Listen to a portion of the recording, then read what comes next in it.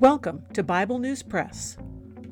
Our goal is to discuss biblical faith beyond cliches and buzzwords, whether such words are religious or political. Sometimes we sit around the table and fellowship. Sometimes we do a little time travel. It is all part of our journey with our Abba Father, who has given us the key to life. We do it with Jesus, and we do it together. Welcome. Hello, I'm Laura. I will be reading Acts chapter 14 from the World English Bible. In Iconium, they entered together into the synagogue of the Jews, and so spoke that a great multitude both of Jews and of Greeks believed. But the disbelieving Jews stirred up and embittered the souls of the Gentiles against the brothers. Therefore they stayed there a long time, speaking boldly in the Lord, who testified to the word of his grace, granting signs and wonders to be done by their hands. But the multitude of the city was divided. Part sided with the Jews and part with the apostles. When some of both the Gentiles and the Jews, with their rulers, made a violent attempt to mistreat and stone them, they became aware of it and fled to the cities of Lycaonia, Lystra, Derbe, and the surrounding region. There they preached the good news. At Lystra, a certain man sat impotent in his feet, a cripple from his mother's womb, who never had walked. He was listening to Paul speaking, who, fastening eyes on him, and seeing that he had faith to be made whole, said with a loud voice, "Stand upright on your feet." He leaped up and walked. When the multitude saw what Paul had done, they lifted up their voice, saying in the language of Lycaonia, "The gods have come down to us in the likeness of men." They called Barnabas Jupiter and Paul Mercury, because he was the chief speaker.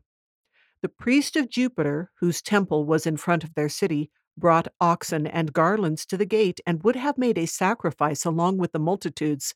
But when the apostles, Barnabas and Paul, heard of it, they tore their clothes and sprang into the multitude, crying out, "Men, why are you doing these things? We also are men of like passions with you, and bring you good news, that you should turn from these vain things to the living God, who made the sky, the earth, the sea, and all that is in them, who in generations gone by allowed all the nations to walk in their own ways. Yet he didn't leave himself without witness, in that he did good and gave you rains from the sky and fruitful seasons, filling our hearts with food and gladness." Even saying these things, they hardly stopped the multitudes from making a sacrifice to them. But some Jews from Antioch and Iconium came there, and having persuaded the multitudes, they stoned Paul and dragged him out of the city, supposing that he was dead. But as the disciples stood around him, he rose up and entered into the city. On the next day he went out with Barnabas to Derbe. When they had preached the good news to that city and had made many disciples, they returned to Lystra, Iconium, and Antioch, strengthening the souls of the disciples, exhorting them to continue in the faith, and that through many afflictions we must enter into God's kingdom. When they had appointed elders for them in every assembly, and had prayed with fasting, they commended them to the Lord, on whom they had believed. They passed through Pisidia and came to Pamphylia. When they had spoken the word in Perga, they went down to Attalia. From there they sailed to Antioch, from where they had been committed to the grace of God for the work which they had fulfilled. When they had arrived and had gathered the assembly together, they reported all the things that God had done with them, and that he had opened a door of faith to the nations. They stayed there with the disciples for a long time. That is the end of chapter 14. If you look at a map showing the places mentioned in this journey, you'll see they are all clustered on the island of Cyprus and the mid-southern region of the large peninsula that we now call Turkey, but what was then known as Asia, maybe Asia Minor. I didn't see that on the map, but that seems to come to mind. So, estimating using the map legend, all of these towns in this mid-southern section of Asia there are roughly 25 miles from each other, and they're all in the region of Laconia. It seems there were Jews and Gentiles in the synagogue in Iconium. Now, I looked up multitude. Both Strongs and Vines say it just means a large number, a company or assembly. So we're not given an exact number, but it was more than just a few. In the World English Bible footnote, it says that the disbelieving, that is the description of the Jews, could also be translated disobedient. I wonder if they get this particular label because the Jews had God's clear revelation for them to read, and then to not believe is to be disobedient to generations worth of scripture in their keeping. And as Paul describes in Acts 13:27, the voices of the prophets, which are read every Sabbath. In verse 3, it has what we would consider a transitional conjunction, therefore. The word that is translated, therefore, here is apparently similar to amen in that it is sometimes translated truly or in fact or indeed. It is translated in Matthew 3:11, where John the Baptist is saying, I indeed baptize with water. So here in Acts, it does not necessarily mean that they stayed there because of the stirring up, but there is still some contrast to the previous phrase. I readily admit that I am not a student of Greek besides studying Strongs and Vines to get some insight, but because the conjunction there in English was not quite how we would say it today, I was trying to get a better understanding of that. So the disbelieving Jews and the embittered Gentiles were not keeping Paul and Barnabas from speaking the gospel or doing signs and wonders at first. However, finally, they did have to flee in order to avoid being stoned, which is when they headed to the other cities in the region of Laconia. The scene with the crippled man at Lystra is much abused by faith healers. The faith here is not some power the man had in himself, but it is his comprehension and willingness to accept what God could do for and to him. And again, we see the healed person has to act upon it. He had to choose to heed Paul and get up. And in Acts 3:7, we saw Peter took the right hand of the lame man, but the man still had to respond and take Peter's hand. He didn't just sit on the end of Peter's arm like a lump.